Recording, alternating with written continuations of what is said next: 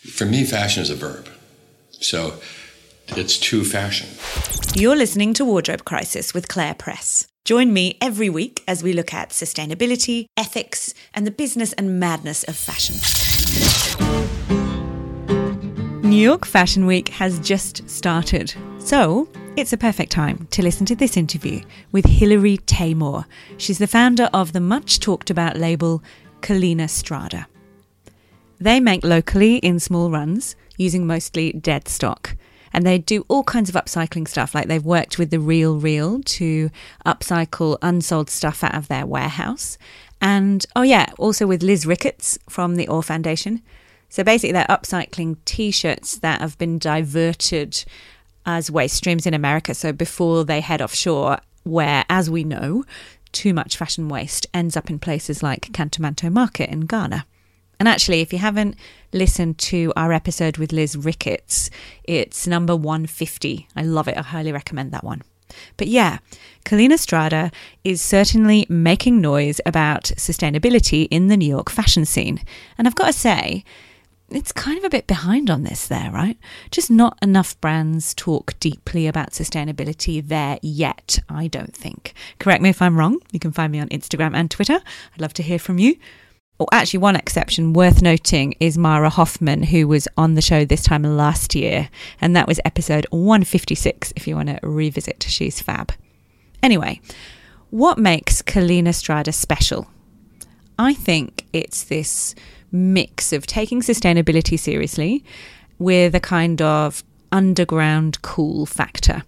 Because, maybe there's still this feeling about eco being granola, in some circles anyway, right? People feel like it's too worthy, it's not cool. And so I think Collina Strada is like the antidote to that for a new wave of New York creatives. It's very edgy, it's anti-establishment. Hilary doesn't play the game. She knows who her audience is, and they love her for being authentic. Another thing related to that, I guess, is representation and who they cast in their shows and campaigns. I'm reluctant to say diversity and inclusion because that is just not how Hilary sees it.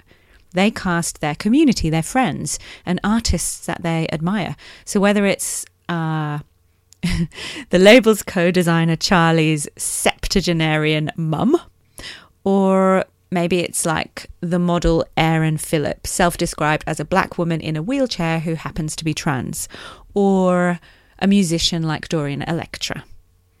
So what do the clothes look like? Okay, well, last season, the handbags on the runway were literally bunches of broccoli in Swarovski harnesses. So good.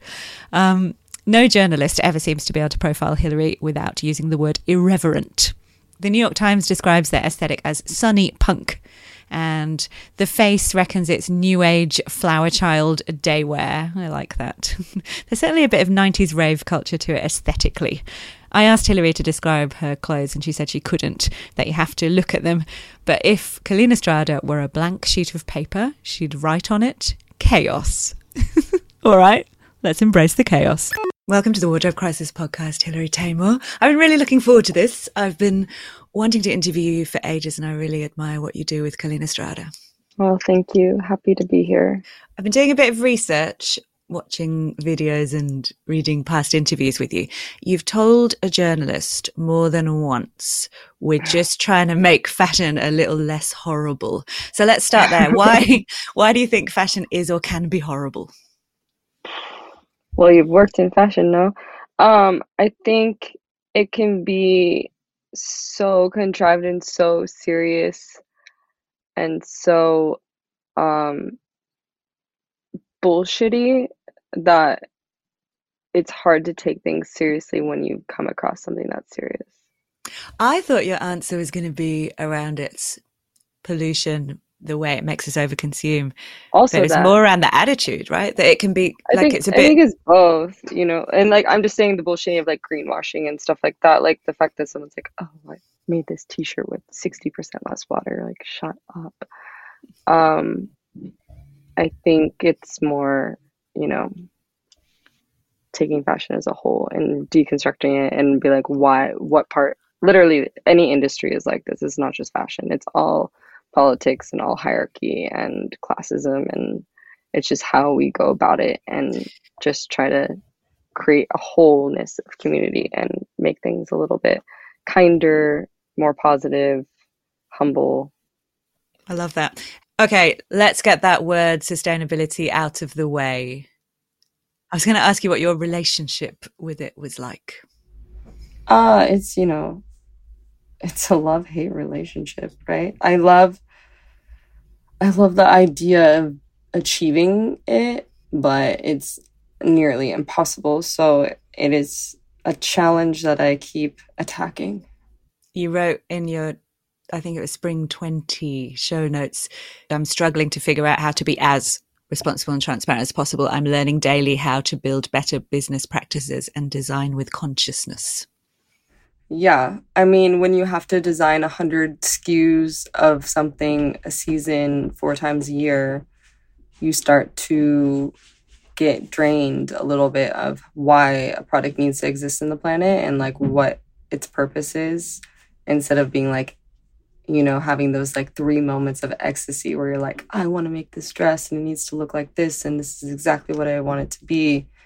Then I call it the fluff that you have to design into, of like, okay, this girl who's going to want this gown, what's her summer dress or what's her, long sleeve shirt?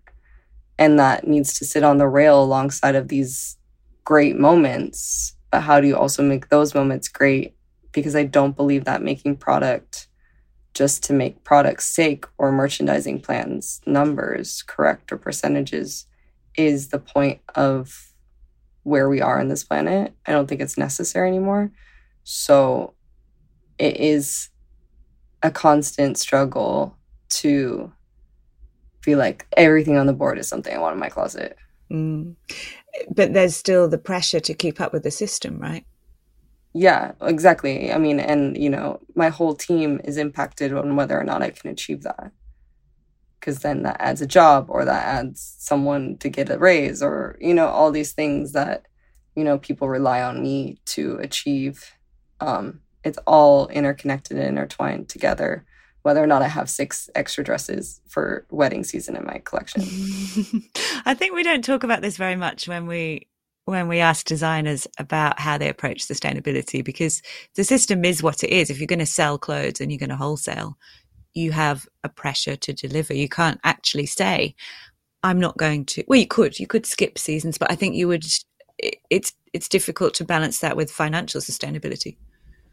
100%. So yeah, I think, when I think about sustainability, I think of how much excitement is around each product that we deliver. And are people going to be stoked to get this shirt? And like, it can be really fulfilling because, we launched like a pony bag that was made of dead stock raffia from the Prada factory in India. It's not at Prada factory, but they also make their raffia bags there. And it was like a huge successful launch of this bag that we've been trying to launch for a long time.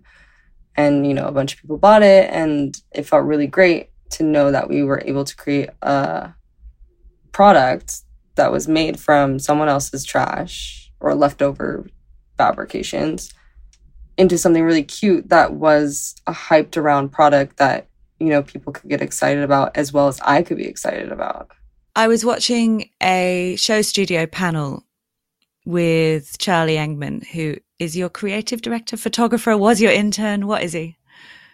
Oh, he's like my brother family. He's the art director of Clean Estrada. So everything that's like visual art aesthetic goes through Charlie.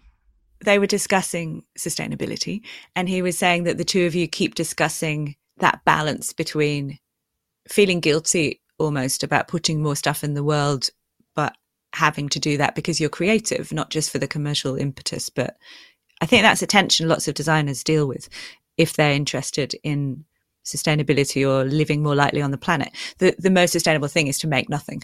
But, we all have a job to do. And if I didn't create anything, I would literally go crazy. I mean, in all honesty, though, like, fashion might not be quote unquote sustainable forever. Like maybe the billionaires will come and save the planet and we don't have to care as much because they're doing it for us.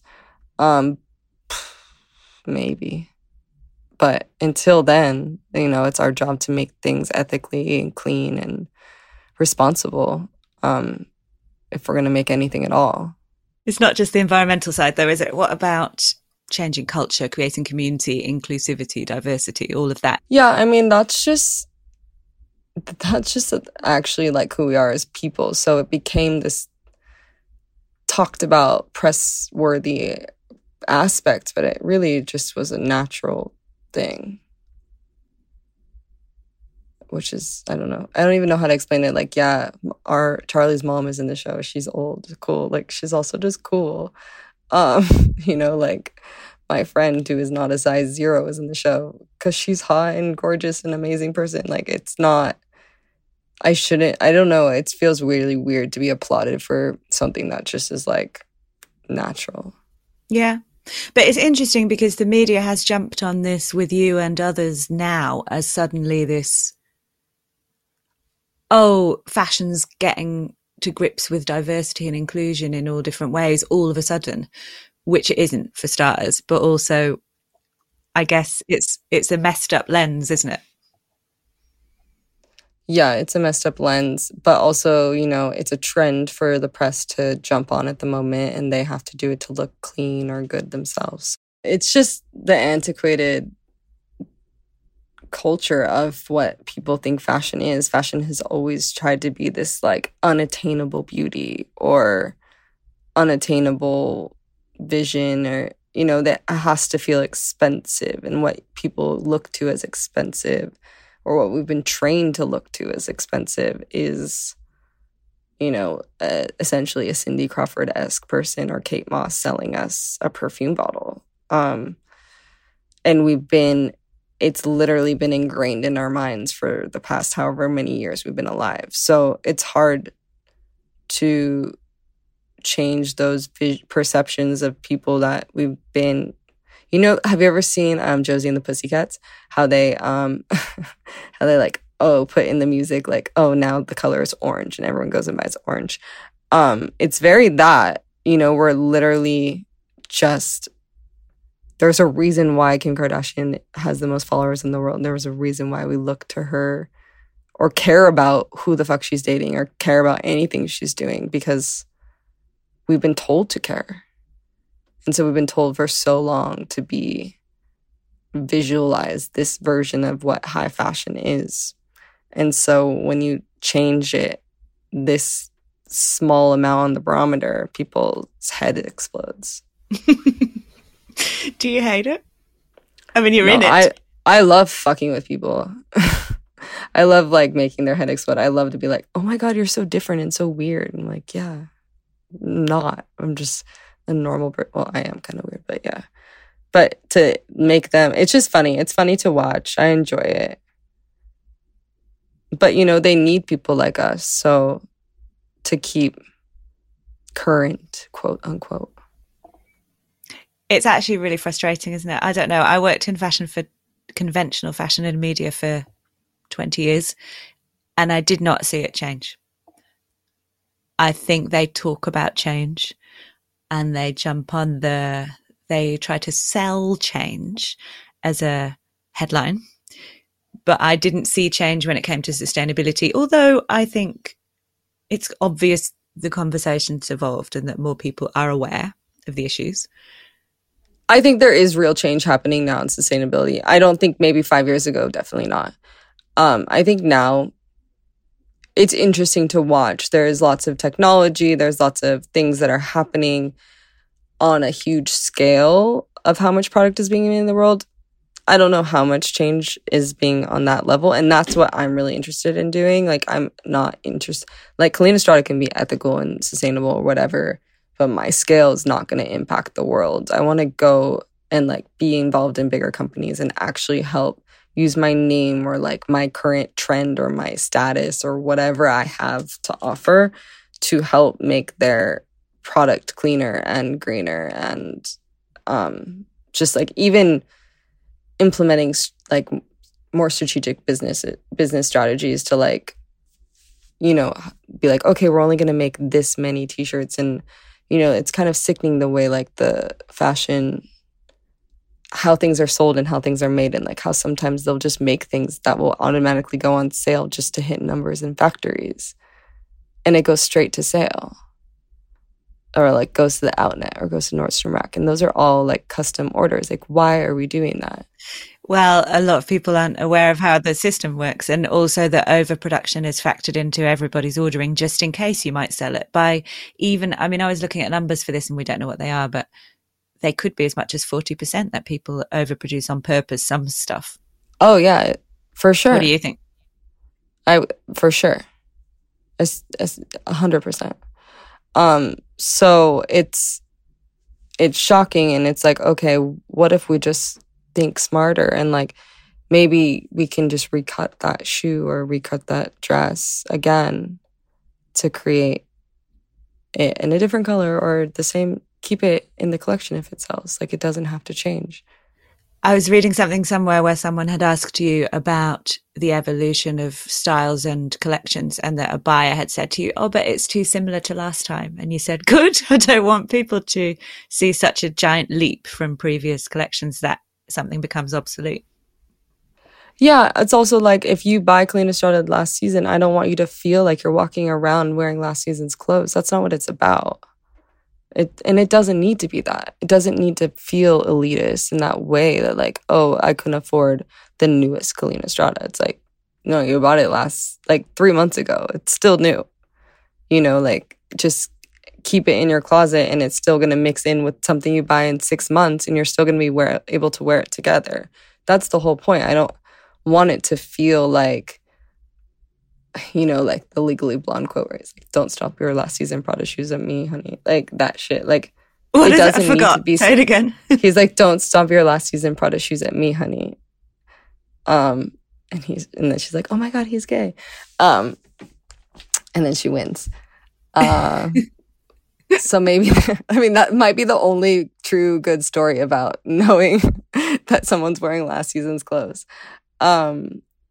But it was made up Hollywood fiction. Interesting. So I think it's, you know, that's a good example of just like being able to buy something and not feel regret or feel like it's old. Because essentially, you know, it was interesting. I had Alessandro from Gucci in my studio a few weeks ago when he was here for the Met. Yeah, and we were working on a little thing. And he just said something, and he was like, and it really resonated. He's like, yeah. I was like, which one do you like better? And he was like, this one sits in the closet longer. And I was like, interesting way to like approach design and approach an element of like, which one do you choose? Because like, yeah, one was a little bit more trend focused and the other one was maybe less trendy. And more, yeah. And so essentially the less trendy one sits in your closet longer. And I just thought, like, wow, if everyone started to design, it was like, okay, I'm going to design the one that sits in the closet longer. I don't know, it's interesting. He's very clever, isn't he? I think that he has got an interesting modern angle on where this is headed. Obviously, he's got a lot of power to change the conversation, which they're doing in different ways. You were part of Gucci Vault, weren't you? Yeah, I'm part of, and still part of it. Tell us about that for people who don't know what that is. Gucci Vault. Well, it started with Gucci Fest, where it was like during the pandemic, they like picked 15 designers to do a show with them, and it streamed on the Gucci platform. So we did that, and that was in November of 2021. And the others were like Alawalia. Who else? I can't remember. Alawalia. It was Bianca Saunders. There was a bunch. Anyways, but I mentioned that because good, all upcyclists.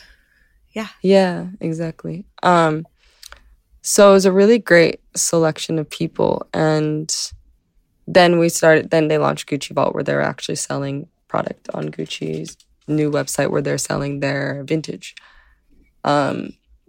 which is super cool. And so they've included buying a bunch of brands, and it's been really nice to work with them. Honestly, Gucci's, like, I don't even just say this because I wouldn't work with a brand that isn't good to work with. They're actually good to work with, and they let me do whatever I wanted to do.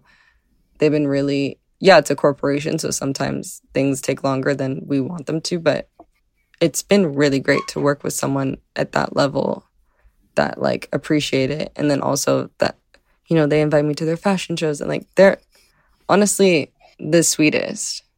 But they're also supporting, which comes down to him, I think, independent designers, which they don't need to do. No, they don't need to do it. And that idea of, when we're talking about the hierarchical nature of the kind of traditional fashion system. Hello. Oh, hi. This is my dog. He's having a moment. He's worried.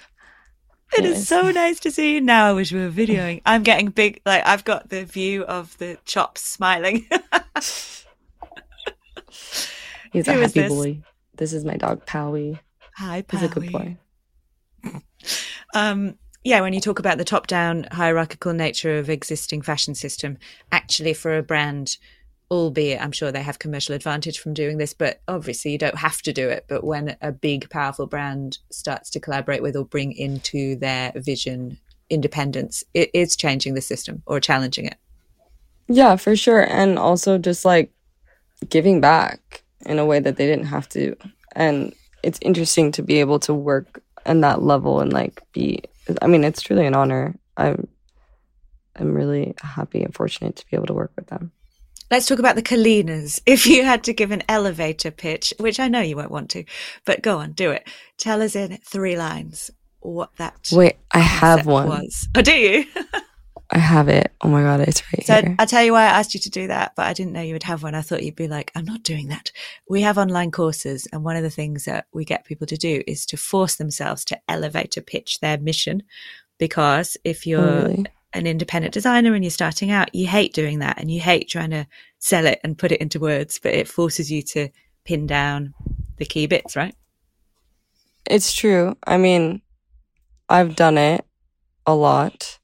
Okay. On the premiere episode of The Kalinas, Tommy Dorfman heads to New York City for the opportunity of a lifetime, an internship at Kalina Strada. But when the struggles to adopt to the workplace culture and a plant-based diet, her dream job turns into a wake-up call. Can Tommy make it in the high-stakes world of sustainable fashion?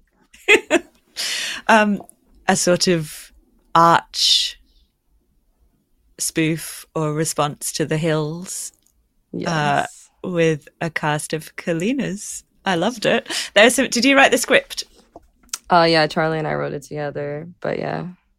My favorite line was, "You're eating fear." Oh yeah, that's like what I used to say when people like didn't know what being a vegan or vegetarian was, or like they're like, why are you that? And I just used to be like, I don't want to eat fear. And that was like my fashion way of saying that, like in Paris and all these places, that they'd be like, oh, interesting. That's so like woke, new agey of you, and like energy. I totally get it. Like the aura is off. And I'd be like, yeah, I just like really don't eat fear. But yeah, I was basically, when I was writing it with Charlie, I would like call him on my way walking to the studio every day. And I'd be like, I would say a line. He'd be like, you know, you're just fully making fun of yourself right now. And I'm like, yeah, but that's the point. Like, if you can't make fun of yourself and how you engage and like your totally irrational reasons of why you don't eat meat, like, oh, what's the point? Tell us about. Well, actually, before we get off this, I did. There's another good scene in this where Tommy gets her coffee, goes out with the guys from the office, and has a disposable cup. And you're watching it as a sustainability person thinking, no, not the disposable cup. And that's the point, right? So they're all like, ew. And they have reusable Kalina Strada crystal strewn bottles. Yeah. Well, that was just a gag also, because it's kind of real, because Tommy always has one. I love her. It made me think, I mean, I always wonder why Anna Wintour is always seen with a Starbucks cup. Is she still?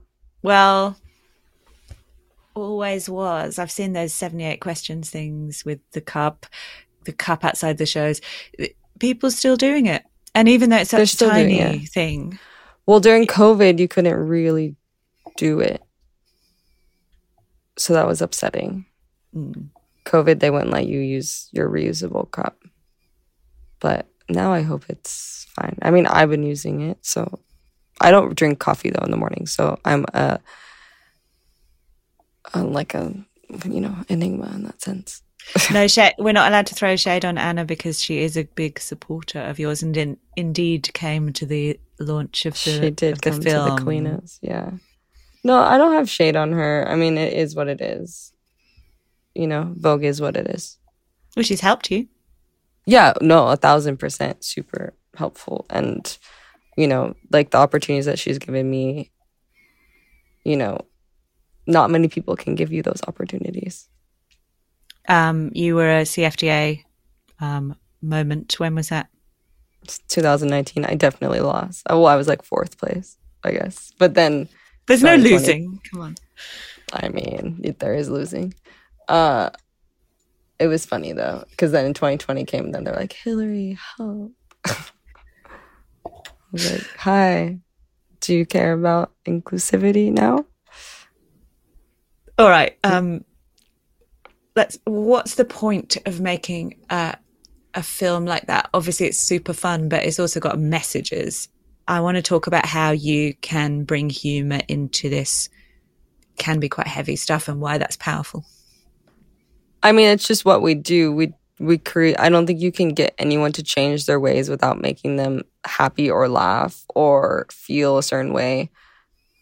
There has to be a level of positive reinforcement, I think, when it comes to it. Or like even the fact that they think it's cool. Great. So if you're creating that, I don't know, platform for them to be like, oh, if I recycle my cup or bring in get a clean starter bottle and use it to put my coffee in, like, great. We're changing one person's small part of their life, like daily routine. And if we can do that, that's the best. I mean, how much can you really change a person through watching a film? You tell me. It changes culture, doesn't it? If it's I don't know. Kathy Horn wrote something funny, and I saw her in Paris right afterwards, and I was like, she was like, "Oh, the Kalinas was so fun. I loved watching it. I left right away and ate a burger." I was like, "Okay, Kathy, go off." God. You've done lots of things through shows to get people talking about sustainability.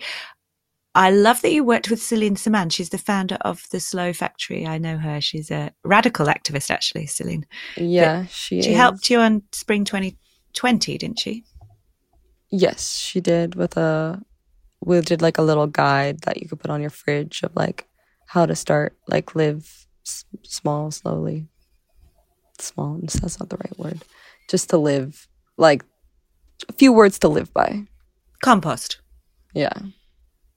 Tell us about that show. Oh, it was cute. We basically did like a fake farmer's market in a park. And we got all this food that was like waste food from Misfits Market. And then one of my florist, one show she was working on didn't want any oranges in their show. And so she found they were going to throw away 1,800 oranges. And so we had like 3 tables of citrus oranges that were literally waste from another fashion show because they didn't like the color. Let's talk about dead stock then. So obviously oranges aren't dead stock. However, using stuff that has been left aside, shall we say. Mm-hmm. I want to get your take on this. I was thinking about this the other day, and I think we have to rename dead stock available fabric for sale, because the industry is using dead stock as an excuse to say, look how sustainable we are, when actually much of the dead stock people buy, they've always bought. I used to have a label 10 years ago. I used to buy it. It was wholesaled. It's just fabric people don't use anymore. Most of it is not destined for landfill. That's my point. And yet the media say, oh, it's destined for landfill. But I think there's 2 kinds of dead stock in that sense. Because the dead stock I go by is like I'm in a basement in New Jersey filled with rats. That literally the fabric has not seen the light of day for 30 years. So, and yeah, maybe it would never end up in the trash, but it's definitely going to get destroyed. Actually, it would end up in the trash. I'm going to lie. Because it's going to get fucking destroyed in that basement. And then they're not going to be able to sell it. So, yeah, dead stock is not going to Midtown and buying fabric off of a roll in Midtown. in the fashion industry, in the fashion district. You have to like go hunt for your treasure is what I do. But I think people are now, because it's a hip word, that but that's called greenwashing, and that's okay, and they're gonna do it whether they use 50% less water to make a linen or buy fabric in the district. You know, it's you're gonna get the greenwashing whether or not you change the verbiage. Okay. I mean, I do think from a long time of independent designers talking about using surplus as a response to overproduction, which I think is valid, it's just become this thing that everyone's like, oh, it's all dead stock. But you know that actually is what you didn't use a roll from last season that is still in your studio dead stock? No. Oh, no, it's not. Unless it was dead stock before. I mean, but it's also, you know, you can't shame anyone for reusing fabric. That's True. The right thing to do. Even if it's not quote unquote dead stock, it's still, you can't shame them for using everything that they have in the studio. What is the biggest challenge for you when it comes to trying to figure out these ways to, you said, design more consciously? Getting fabric, getting the right amount of, getting enough fabric to produce. We just always underproduce for our sales because there's not enough. And being able to make the product that I want to make. Sometimes I just actually can't make it based off of what I have available to me. We haven't talked about how you make it. Your factory's in Midtown, right? Yeah, I have a few. A few factories in Midtown. We go to the factory every day to check in, and we take the train back and forth, bringing production, schlepping around. Like the amount of fabric and stuff that is moved around in the city versus on airplanes is wild. We know the families. We work with 2 like small families. You know, during the pandemic, their kids were taking school in the factory, and just like you know whose life you're changing or giving work to, and there's no weird behavior. There's no like, you know, child workers. There's none of that. So it's pretty, you know, there's no slavery. And you can't really tell when you're, you know, the stories we hear are real because we hear them and they're real. And there's probably a lot more that we don't hear. When did you wake up to this? Do you want to tell us the story about looking around you when you were designing accessories and using leather and being confronted by... Yeah, I mean, I was using leather and I was using like no chrome leather. So it was like veggie washed, eco leather, quote unquote. And I just like, I had a huge order, and I just remember having to pick through the skins because the skins were all, had like too many tick marks on them. So like you couldn't really produce with the materials. And it was like $30,000 worth of materials or something crazy for me because I was like in my early 20s, and I was like, this is so much money and I'm going to die because I'm going to lose all this money. And my business is going to go bankrupt. And I just like looked around and I saw all this like death. And I was surrounded by dead animals, and I was like, and literally dead animals that have like bugs on them, you know, and that's the reason why it was like they were just living their life and then they were slaughtered. Where were you? In Midtown somewhere. I think at my handbag manufacturer. And I just like was crying, and I was like, I don't want to do this anymore. And so I stopped. I feel like I've been to, I'd have to look it up, I can't remember where it was now, but I've been to a leather supplier in Midtown on some kind of there's a bunch. Yeah. But actually when you do see the volume of skins, because that's what they are, and I should say I'm not vegan and I wear leather, but I remember being really confronted in that warehouse because it smells of leather smells, doesn't it? And just the volume. When you see the scale of things, it can hit you, can't it? Yeah, and that's when you're even going to those leather places, that's not even the scale. That's just their sample showroom. And then when you get production, you're getting boxes and boxes and like pallets of leather. And I wear leather too, and I'm yeah, I'm a soft vegan because when I travel, I can't be super vegan. But What's a soft vegan? no, like if I'm in Paris and like I have to maybe eat an egg to get any type of protein in my body so I don't die. And like if I'm working like 18 hours and someone brings me something with a piece of cheese on it, like I'll eat around the cheese. That's a soft vegan.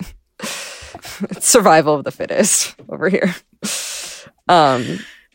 You know, it's hard to be a, you know, I don't have the Gucci budget yet to get my chef to make me vegan food every day. But yeah, the leather. But the leather, I think it's more so, you know, I'll wear leather, but I just don't think that Kalina needs to be making, you know, leather products by me. I don't think it's necessary right now. You know, maybe, I don't know, leather's a tricky one because, you know, it is a byproduct of the industry of eating meat. But if we stopped eating so much meat, would we have that much leather? Period. Where does this come from in you? What do you mean? The activism bit. Like, were you a kid who questioned? I was a horrible child. I was horrible. But I think I was like, I grew up like, I came out of the womb 6 weeks early. I wanted to come out 12 weeks early. I was like, I am ready to do this. This is not my first life. Let's go. I have things to do. Like, I'm busy. And ever since I was little, I was like, always like kind of an adult. And I'd be like, this is what this is. And this is why I believe in this and blah, blah, blah. I think, you know, also I was a child of an Egyptian immigrant male who didn't allow women to be heard. So I feel like now my voice is like, you can hear me now, right? What did your parents do? My dad is a doctor. My mom worked in finance. And you grew up in LA? Yeah, I grew up in LA. And they fully were like, what is fashion? Why do you care? Fully against it. So where did it come from? Did it come from when your mum said you can redesign your bedroom and you went, I want to turn it into a Perspex beach with sand? Yeah, basically. Yeah, I can't believe they never thought I was going to be an artist. They were like super shocked by it when I dropped out of college. And I was like, girls, what do you, like my mom used to bribe me. I used to compete riding horses. She's like, if you win, I'll take you to Fred Siegel. And I'll be like, oh, okay. And that's like how she would bribe me. She would bribe me with clothes or fashion. But then they didn't understand it. Are they proud of you now? I don't know. I guess. I mean, the relationship is a little skewed, but you know, who can tell if they really understand what I'm doing to the level that I'm doing it. But like, that's for my younger self to heal from. I'm fine. If you were a horse riding kid, is that why the Met Gala dress for Kim? Oh yeah, well, so that was based off of my horse that I had named Kangaroo. And Kangaroo, like an Aussie. Yeah, and he was cute because he used to jump really high. So that's why they called him Kangaroo. And then the horse I was wearing was named Justin. That was my first pony. So basically when I got my first pony, I cried for a week because she wasn't the right color. I was like super sensitive to color as a brat. Child. Yeah. Big brat. Huge brat. But like I had picked out, my mom told me she was gray, right? And then she turned out to be like spotted. And so I thought she was a spotted gray, like a dapple gray. But she was dark gray. And so the whole color scheme that I had bought for her before she had gotten to the barn was for not a dark gray pony. So I was very upset because like this whole purple color scheme I was going for just didn't work with her. So it took me a really long time to get over that. And she then was pure gray. Yeah, basically. For listeners who don't know what we're talking about, a grey horse is actually white. Yeah, true. I mean, that's the language. Yeah. I'm not revealing my pony club past. For people who don't know what we're talking about, Kim Petras' horse dress at the Met Gala was what? Could you describe it? What is chestnut horse named Kangaroo? As the bodice. It was just Yeah, it's like a separate piece. We're calling it a horset. So it goes on top of the dress. But it was more of like, okay, it's American fashion. What does that mean for theme? And then I was like, okay, like, I guess for me, you know, like Kentucky Derby, American, like it's very horse related, I think, like culturally. Or at least in my version of America, because I grew up with horses. But I feel like there's a really sense of American horse with fashion for some reason. But that's the whole reason, like, I know how to work with leather, and that's how I started making handbags in the first place, is because when I was 5 years old, I had to clean tack every day. So I knew how to stitch leather back together at the age of 8.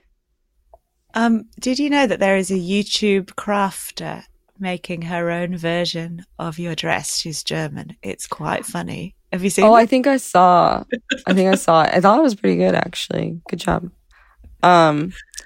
But yeah, that dress was cool. I mean, I don't know. I thought if I was going to go to the Met once, I wanted to do something that was like we did it, a gag.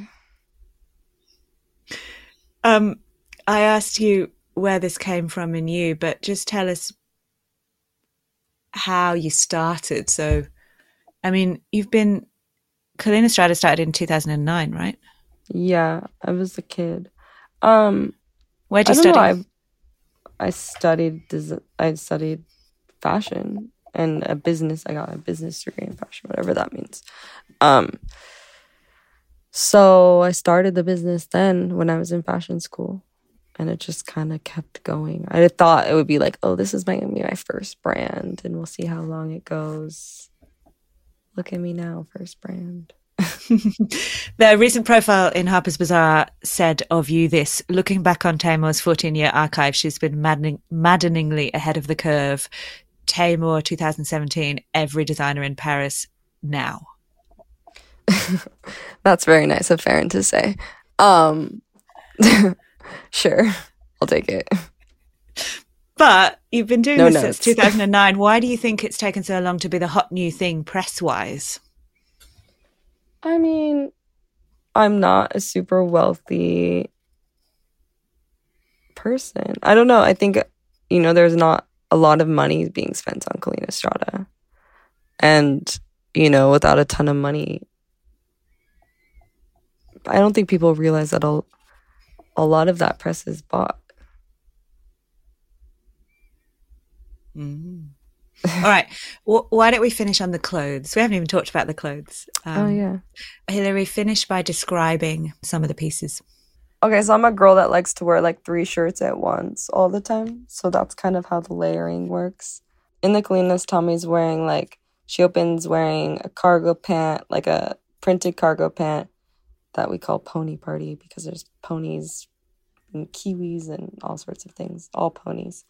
And then a satin summer dress over a long sleeve button up with a mini skirt belt and a frog bag.